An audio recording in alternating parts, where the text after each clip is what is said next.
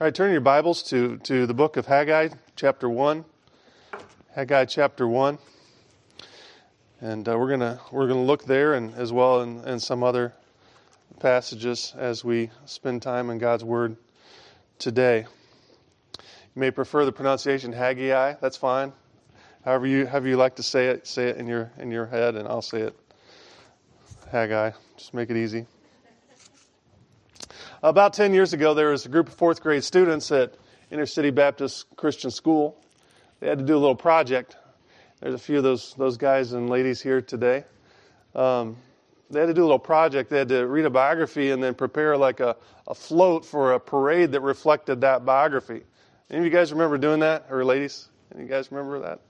No, they're like, fourth grade was too long ago. 10 years ago is more than a lifetime for most of them.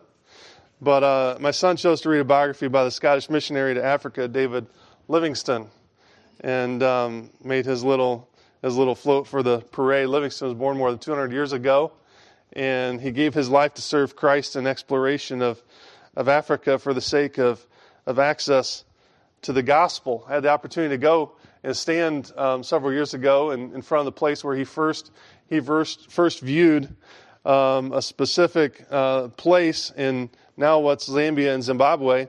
It was called at the time in the Tonga language, Mosi Au Tunya. It's translated the smoke that thundered. It was there that the great Zambezi River plunges into a gorge that is wider than the river, a single vertical drop of nearly 350 feet at its highest point. And Livingstone observed that incredible waterfall. You've probably seen pictures of it, and he renamed it. What did he rename it? It's called Victoria Falls, right? Victoria Falls after Queen Victoria at the time. Livingstone eventually would give his energies and life to exploring the interior of Africa. He died of malaria and dysentery while kneeling beside his cot in prayer. He had the opportunity to talk to some students at Cambridge University in 1857 about the benefits of leaving England to pursue what God had asked him and called him to do at the time. And he said this to them: "For my own part, I've never ceased to rejoice that God has appointed me to such an office. People talk a lot about the sacrifice that I made, spending so much of my life in Africa." He says, "Is that a sacrifice which brings its own blessed rewards in healthful activity, a consciousness of doing good, peace of mind, the bright hope of a glorious destiny hereafter? Away with the word in such a view, and with such a thought. It is emphatically no sacrifice. Say rather, it is a privilege to serve the Lord. Anxiety, sickness, suffering, or danger now and then, with a foregoing of common conveniences, charities of life, may make us pause, cause the spirit to waver, the soul to sink, but let this only be for a moment. All these are nothing when compared with the glory which shall be revealed in and for us. I never made a sacrifice." Those are the words of Livingstone talking about his ministry in Africa. One of the surprising things about Livingstone, we think of him as a great explorer, a great missionary pioneer, but he was really a normal person. As a teenager, his father, he had a burden for missions. His father encouraged that burden along, encouraged his son to give his life in missions work. And most of us here will probably not be called to explore uncharted regions. Most regions are charted, even by Google Maps, all over the world.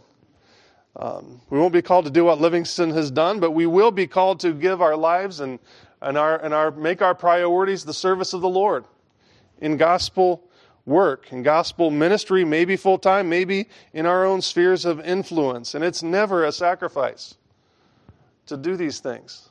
It is our sacred duty. It's our calling. And yet sometimes the pursuit of pleasures of this life and other pursuits in the world interfere with that. Our priorities get rearranged. We get busy with much in this life. And so we come to the book of Haggai. What does this have to do with the mission of the church? It's an Old Testament prophet, and I think it has much to do by way of principle. Here in the first chapter of Haggai, we have an exhortation by this Old Testament prophet to the people to give priority to the work and worship of God so he might be pleased and glorified, and they might be blessed by his presence and his providence. These prophets spoke not abstract words. They didn't give existential philosophies. They spoke to a real people who struggled to find meaning in their chaotic world, to give priority to what God had called them to do in their place, and make the mission and work of God the number one thing in their life. This sounds familiar? The world never is a friend of grace to help us on to God. The world never allows us to make the number one thing the service of the Lord. It always crowds upon us. Things and circumstances of life crowd within us and without us and take away the priorities that we need to have. Haggai is mentioned here in this book. He's mentioned briefly in Ezra, book of Ezra as well. He's linked with Zechariah. He's a post-exilic prophet. He's after the exile. He may have written some Psalms as well. Not much else is known about him, but we do have this brief message from him at the end of our Old Testaments. One writer said the main use of this chapter is for churches beginning a building program. And I would like for us to say, well, I guess you could maybe apply it to that, but it's much bigger than that. Because God is not about building a temple or a place or a building. He's about building the temple of God, the living God who is the body of Christ.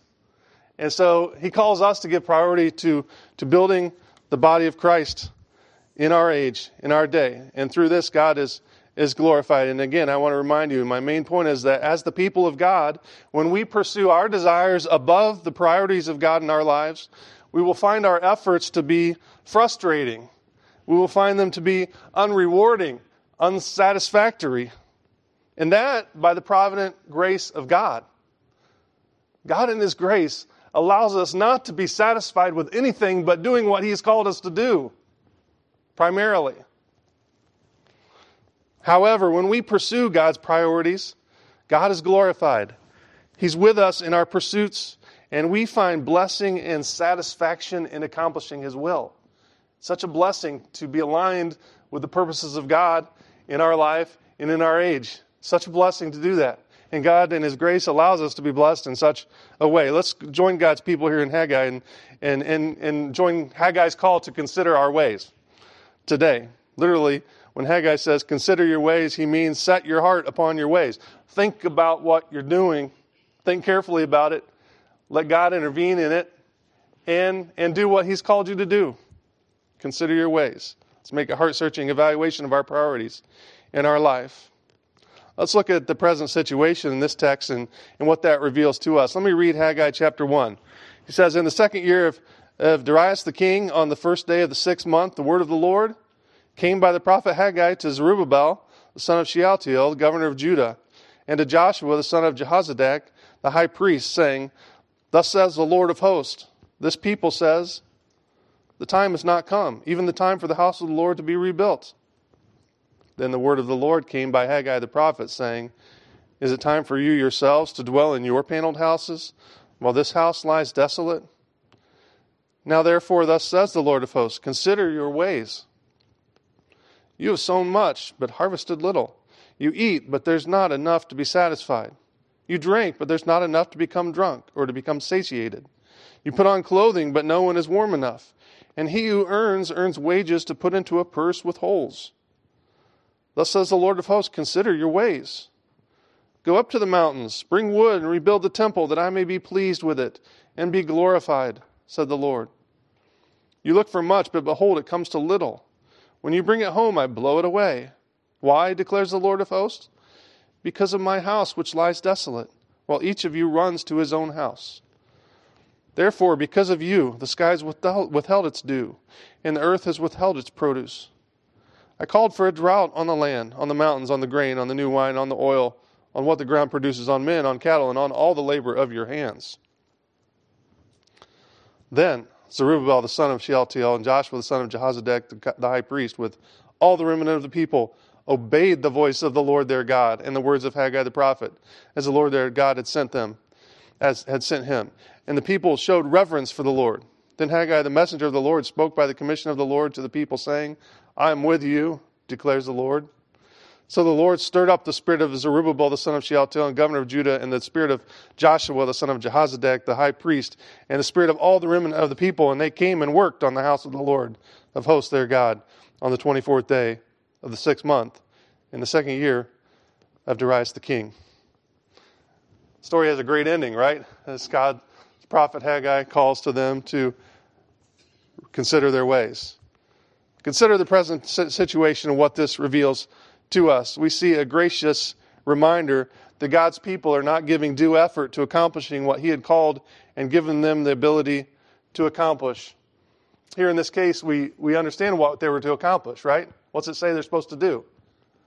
They're supposed to rebuild the house of the Lord, rebuild the temple in Jerusalem. It's very clear. This is implied in a number of phrases in the resulting command of God. Verse 2, He says, the house of the Lord is to be rebuilt.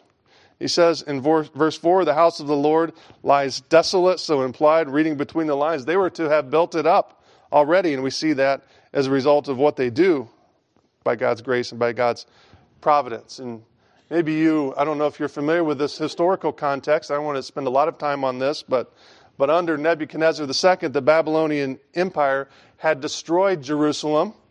They did have a beautiful temple at one time. The Babylonians came in and sacked the temple, destroyed Jerusalem, and carried the people off in captivity to Babylon. We see some of what happens in some of our other Old Testament books, like Daniel, taking place during this exile, this captivity. The people in their worship was threatened with extinction.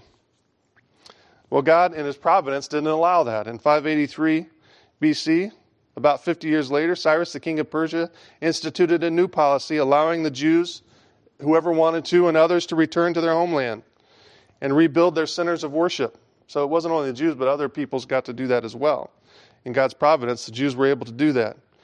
Zerubbabel led about 50,000 Jews back to their homeland. Ezra records this in his book, Ezra 3, that Zerubbabel and Joshua the priest built an altar on the ruins of the temple to offer sacrifices again. In the next year, they laid the foundation for the temple to be rebuilt.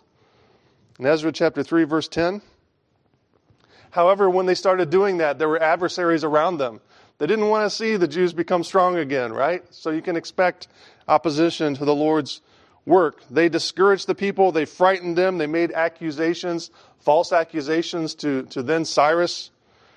And so the people stopped the work of rebuilding the temple. And that work remained stopped until our context here, when Haggai came to remind them of what they were called to do. This was about 16 years later. They had stopped the work, and now the prophet comes and says, listen, we got to get this going again.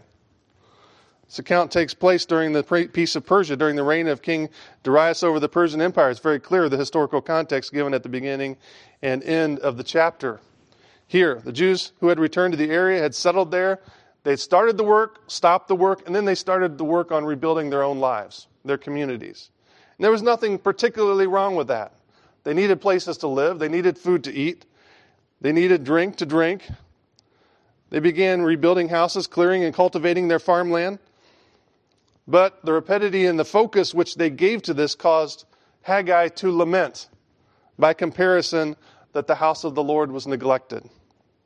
His burden was that this be redressed and that the people do all they could, in spite of still limited resources, to build the house of the Lord that could provide a suitable expression of His presence among them as a testimony of His glory to the whole empire. Just think historically again.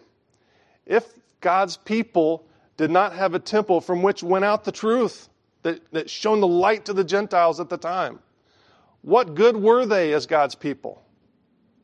What good was it for them to just live in their houses and do their normal things, plant crops, build buildings, establish families, go about their activities? What good were they if they were not declaring the glory of God among the people, among the heathen, through the temple worship?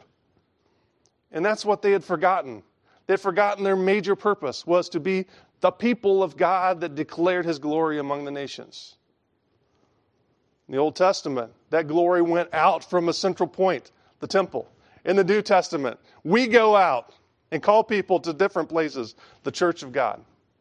So there's some differences, but the main points are not really different. Our calling here today is not to rebuild the temple, right? I mean, Ken Ham will probably eventually build a temple up in Florence, Kentucky. I don't know. But that's not our calling. That's not our calling. What are the priorities of the Christians in our age? What are our driving priorities? What do we need to consider in our ways? What might we be neglecting at times? Well, certainly the very clearest one is the Great Commission, right? Matthew chapter 28 says, "Go, therefore, and make disciples of all the nations, baptizing them, teaching them to observe all I've commanded you, and lo, I'm with you always, even to the end of the age." Our calling is to constantly be going and making disciples and establishing churches that plant churches, baptizing and teaching churches. We got to always be doing that. It has to be our priority. Even here, coming into a new building, we have to focus on our plants, our HVAC and everything else. Those are good things. But while we're doing that, we can't neglect the ultimate mission of God to plant churches that are planting churches. So we're involved in both at the same time. We keep our priorities in order.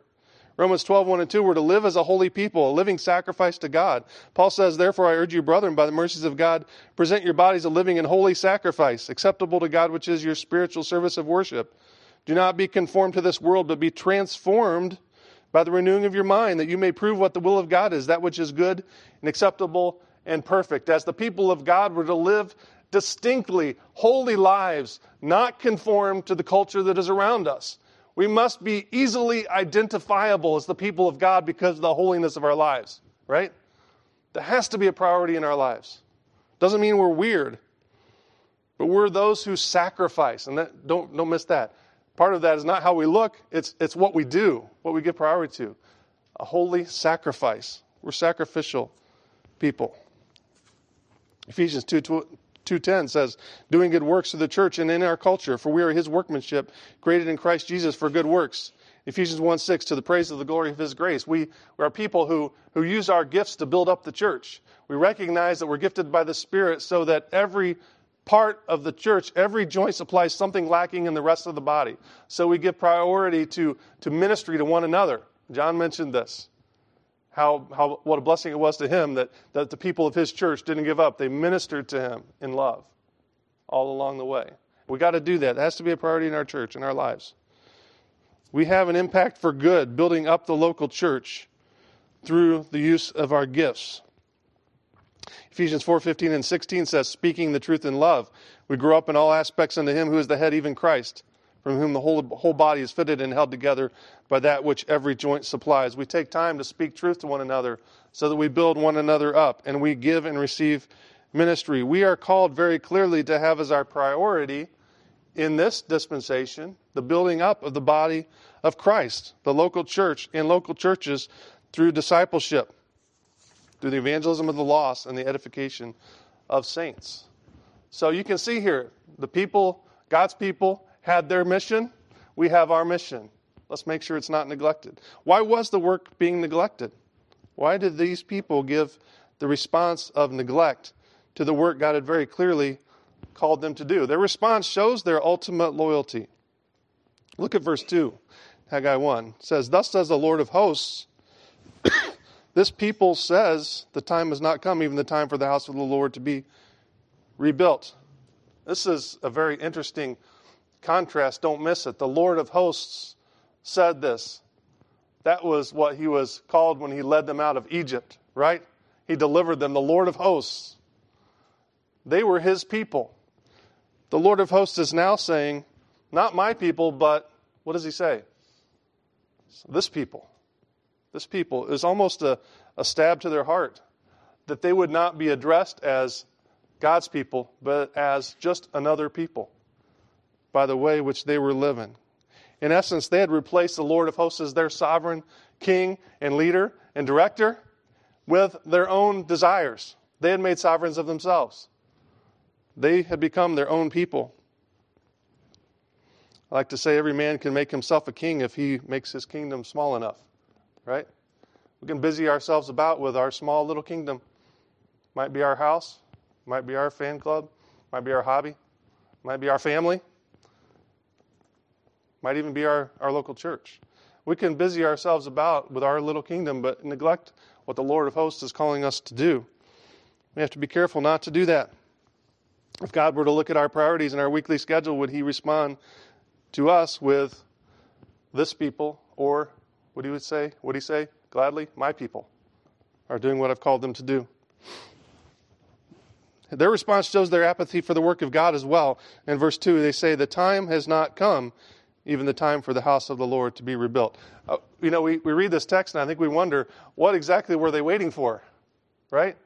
Were they waiting for, the Home Depot truck to show up and drop all the timber off? Were they waiting for no opposition at all? Were they waiting until they got everything done that they needed to get done? I think some of this might be circumstantial. There were still people opposing them, around them.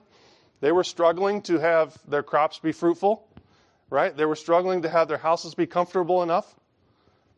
They were probably trying to reestablish their city, the glory of Jerusalem. Circumstantial, but it could have been a spiritual explanation as well. Some people think perhaps they were making a pious excuse. God, we're waiting for you to lead. We're waiting for the time to be very clear, waiting for an open door. We've put the fleece out. We're waiting for it to be wet or dry. The discharge of our duty is not really our fault. It's your fault, God. You haven't moved enough. You haven't done enough. You haven't made it clear enough. There's an aptness for us to misinterpret. Matthew Henry says this, there's an aptness for us to misinterpret providential discouragements in our duty as if they amounted to a discharge from our duty, when they're only intended for the trial and exercise of our courage and faith. It is bad to neglect our duty, but it is much worse to vouch providence for the patronizing of our neglects.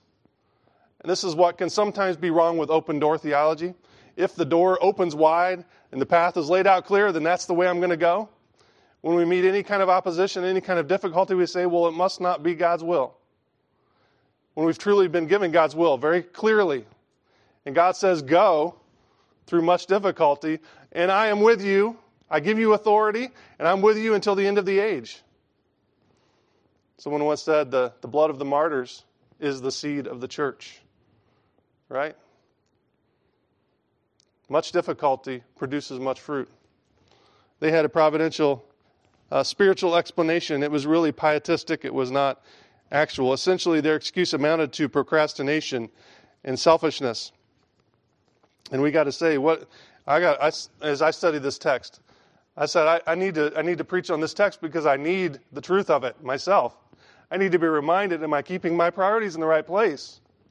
Or am I making providential or circumstantial excuses for not doing primarily what God has called me to do in all its forms?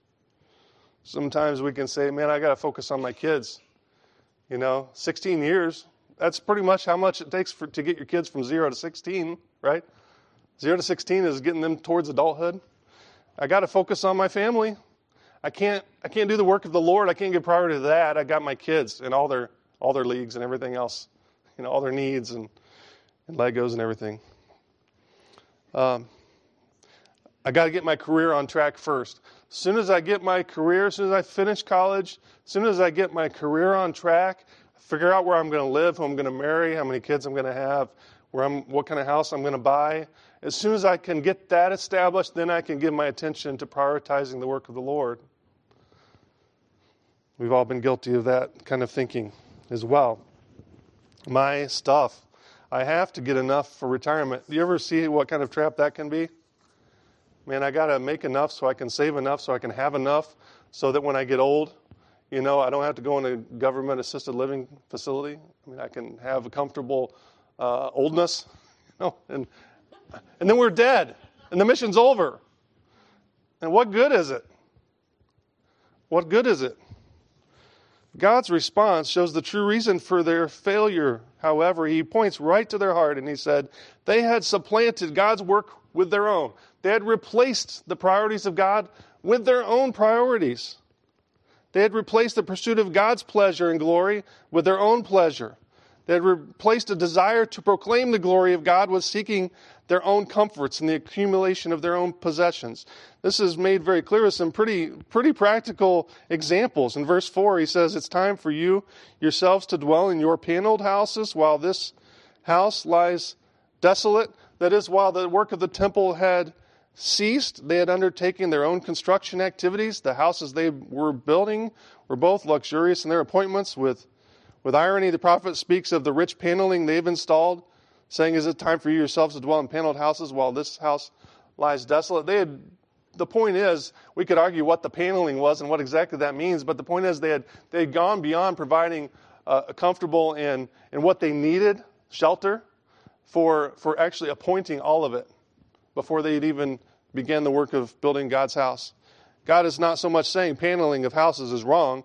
Most of us will say paneling is outdated, but paneling is not necessarily wrong.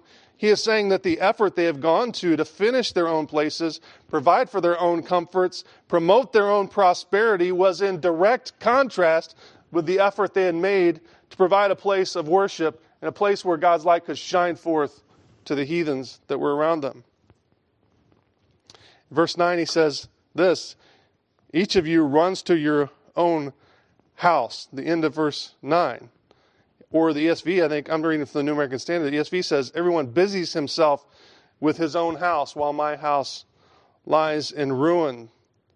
One person said to me once, and I don't know who originally said this, but it's a great quote, beware the barrenness of a busy life.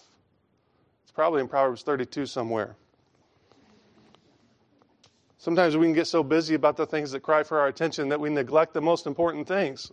We've all been guilty of that. We're all guilty of that today. If I had an invitation, we'd all have to come forward. Okay, but it's still something we have to be mindful of. Running to our own house, busying ourselves with our own house, while God's house or God's work lies in ruins. God's call was clear on their life to make it a priority to provide a place of worship and witness as his covenant people. This was replaced by them busying themselves with their own comforts and affairs.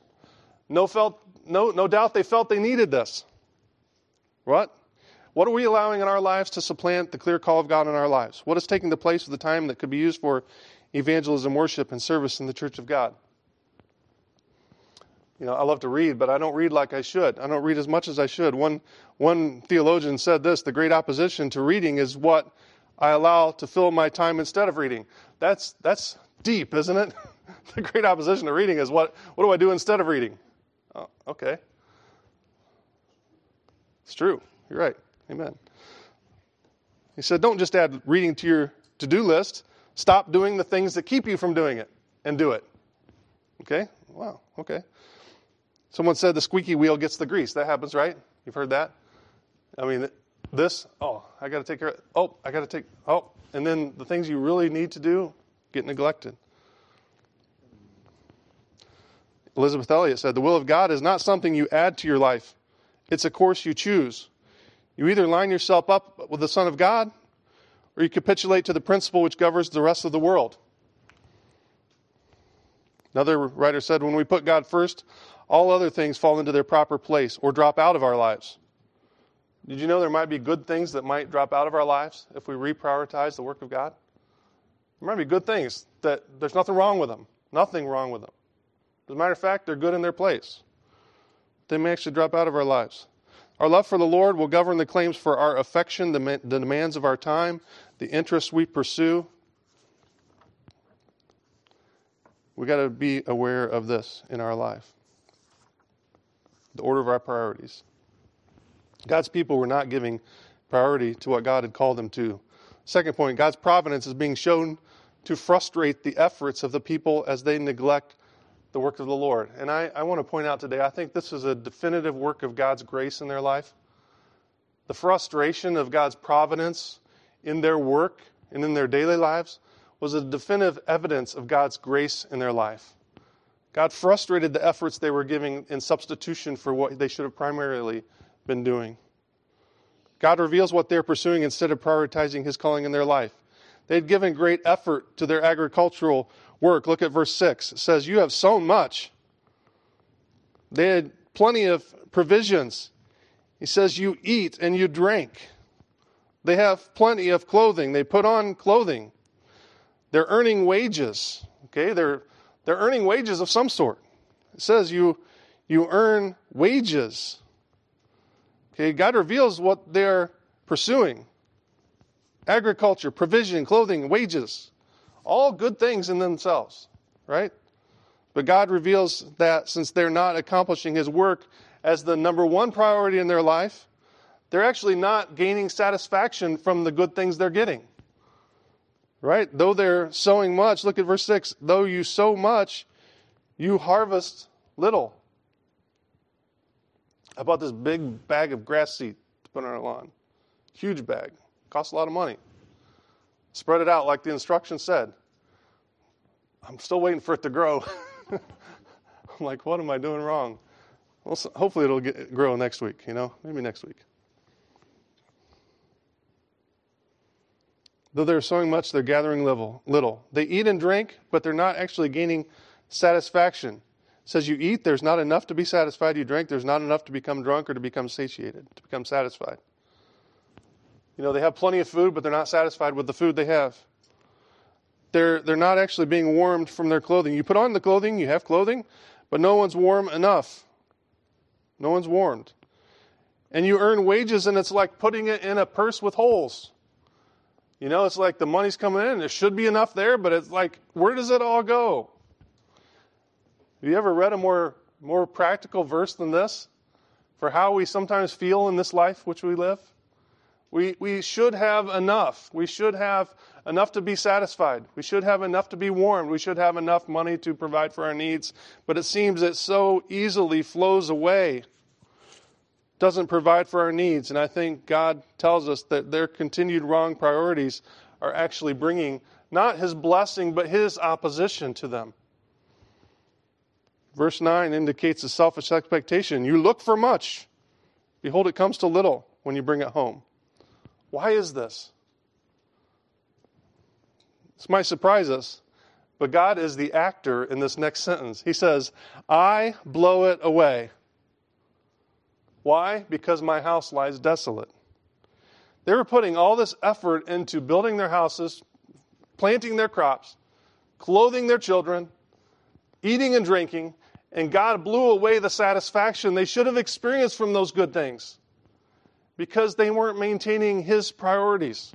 They weren't focusing on doing what He had called them to do first, that is, to rebuild His temple.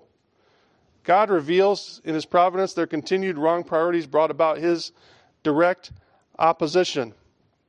This shows He blows it away. Verse 10 and 11 as well enlarge upon this. Therefore, because of you, because of what they've done, the sky has withheld its dew. The dew that should naturally come to help those crops be productive was withheld by God's hand. The earth has withheld its produce. It wasn't doing what God had created it to do because of God's opposition. Even God called for a drought on the land, on the mountains, on the grain, on the new wine, on the oil, on what the ground produces, on men, on cattle, and on all the labor of their hands. God had called for a drought. Because they had refused to prioritize the work of God in their life, God had actually withheld by His providence and even His direct hand here, not just providence, but His direct hand, withheld the blessing from their lives that they should have experienced by doing what people do in God's created order. He caused drought in every area of life they were using for their own pursuits. God is gracious in His judgments. He's being gracious to these people. Had they failed to pursue His glory and work and all the while gain material prosperity, they would have continued to live for their own pleasure, raise children that live for their own pleasure, growing up in houses and crops and money and food and drink with no temple, no center for worship. God halts this generation and graciously calls them to repentance. We should thank God for His grace. If you're here today and you're just not satisfied with what's going on, think, God, are you using that dissatisfaction to reveal to me that maybe I need to rearrange my priorities? Are you using the fact that I seem to not have enough even when I should? Are you using that to remind me that maybe I need to reorder some of my life's goals? And a lot of you are college students. I want to encourage you. If you do the things God has called you to do, if you make those the things that you commit your life to, God will take care of everything else. God will take care of everything else. But if you don't, God in His providence, His gracious providence, will frustrate your efforts until you align with what He's called you to do.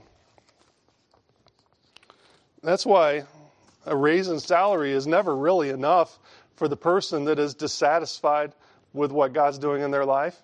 Okay, you always find something else to spend it on. That's why the house is never big enough. The car is never fast enough. That's why plastic surgery exists. There's good reasons for it, but for the most part, people are just like, I'm dissatisfied with the way I look. Okay, that dissatisfaction is a reminder that God, you're not aligned with God's creative purposes for your life and God's call and His commission in His church. This is the Old Testament, and if you feel I'm making too much of an application to our life today, then make your application.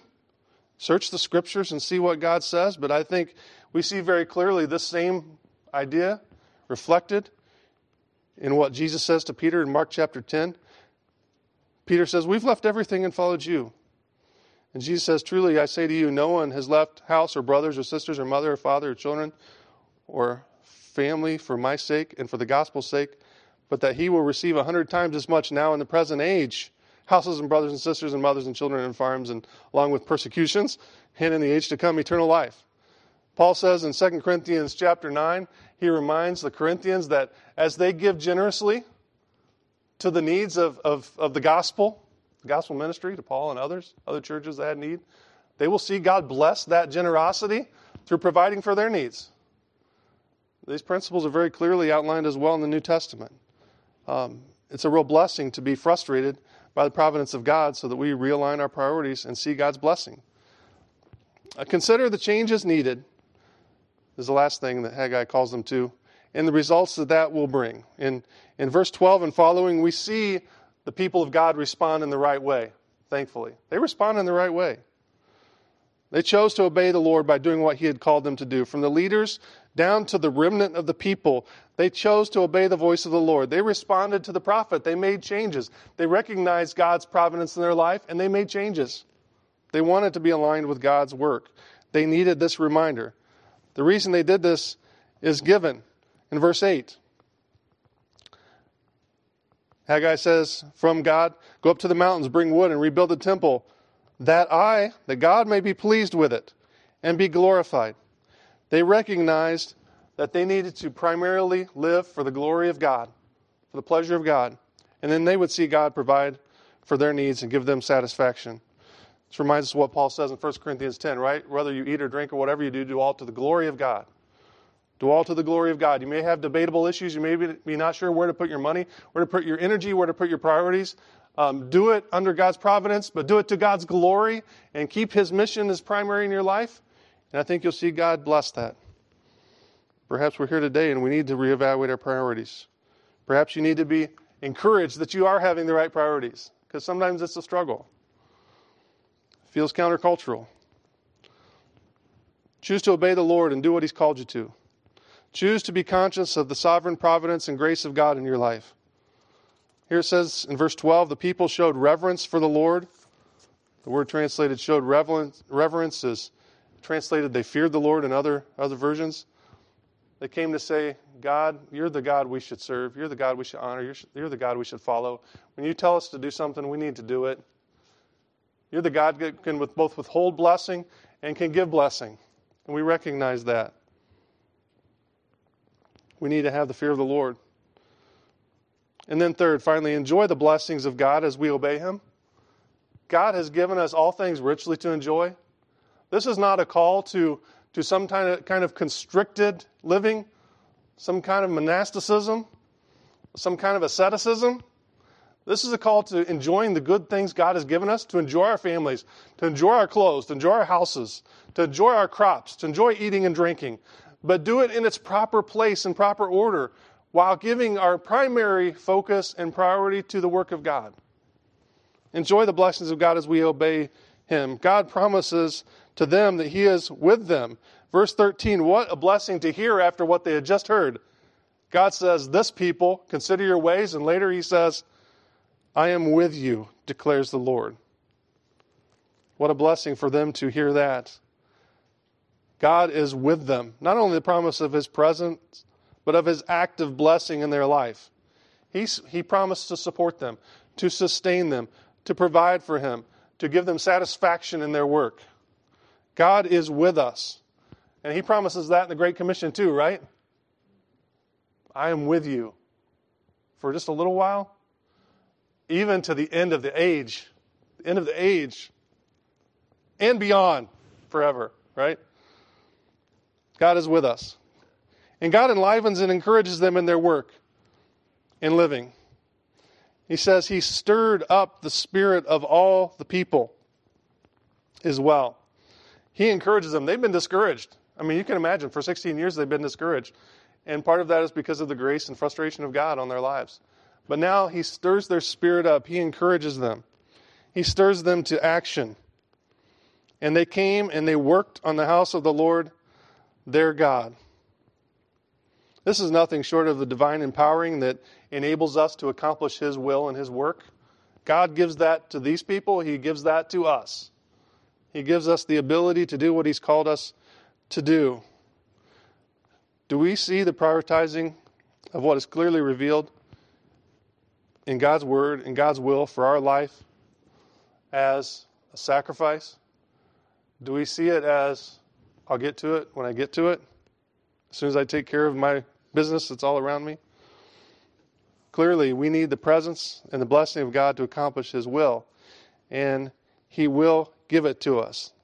Let's make the mission of Christ the center of our life, making disciples. Let's make the local church a priority in our life, as you do. You're here, obviously, preaching to the choir. We don't have a choir, but I'm preaching to them. Make serving one another, speaking the truth to one another, a point of emphasis in our time, the way we arrange our time. I find myself easily, and I spend time with people all the time. I'm a counselor, but sometimes with people in the church, I find it easy not to have time for that, and I'm sorry about that. I apologize for that. And I need to make time for that. We need to declare God's glory among those who are lost, display the gospel in our home and family relationships. We need to be a generous people who give of our resources for the spread of the work of Christ and the gospel, and for the good of all people, especially those of the household of Christ. Hudson Taylor, another missionary, says this: God has called me to spend my life in missionary service in China. An older minister said, how do you propose to go there? Taylor says, I don't know, but I think it's likely I shall need to go as the 12 and the 70 disciples did in Judea, without stick, bag, food, or money, relying on Christ, who has sent them to supply their needs. The minister says, my boy, as you grow older, you'll become wiser than that. Such an idea would do very well in the days when Christ himself was on earth, but not now. Hudson Taylor was then 18 years old. Many years later, he recalled that incident and he wrote, I have grown older since then, but not wiser. I am more and more convinced that if we were to take the directions of our Master and the assurance he gave to his first disciples more fully as our guide, we should find them just as suited to our times as to those in which they were originally given. May God help us prioritize his work. Let's pray.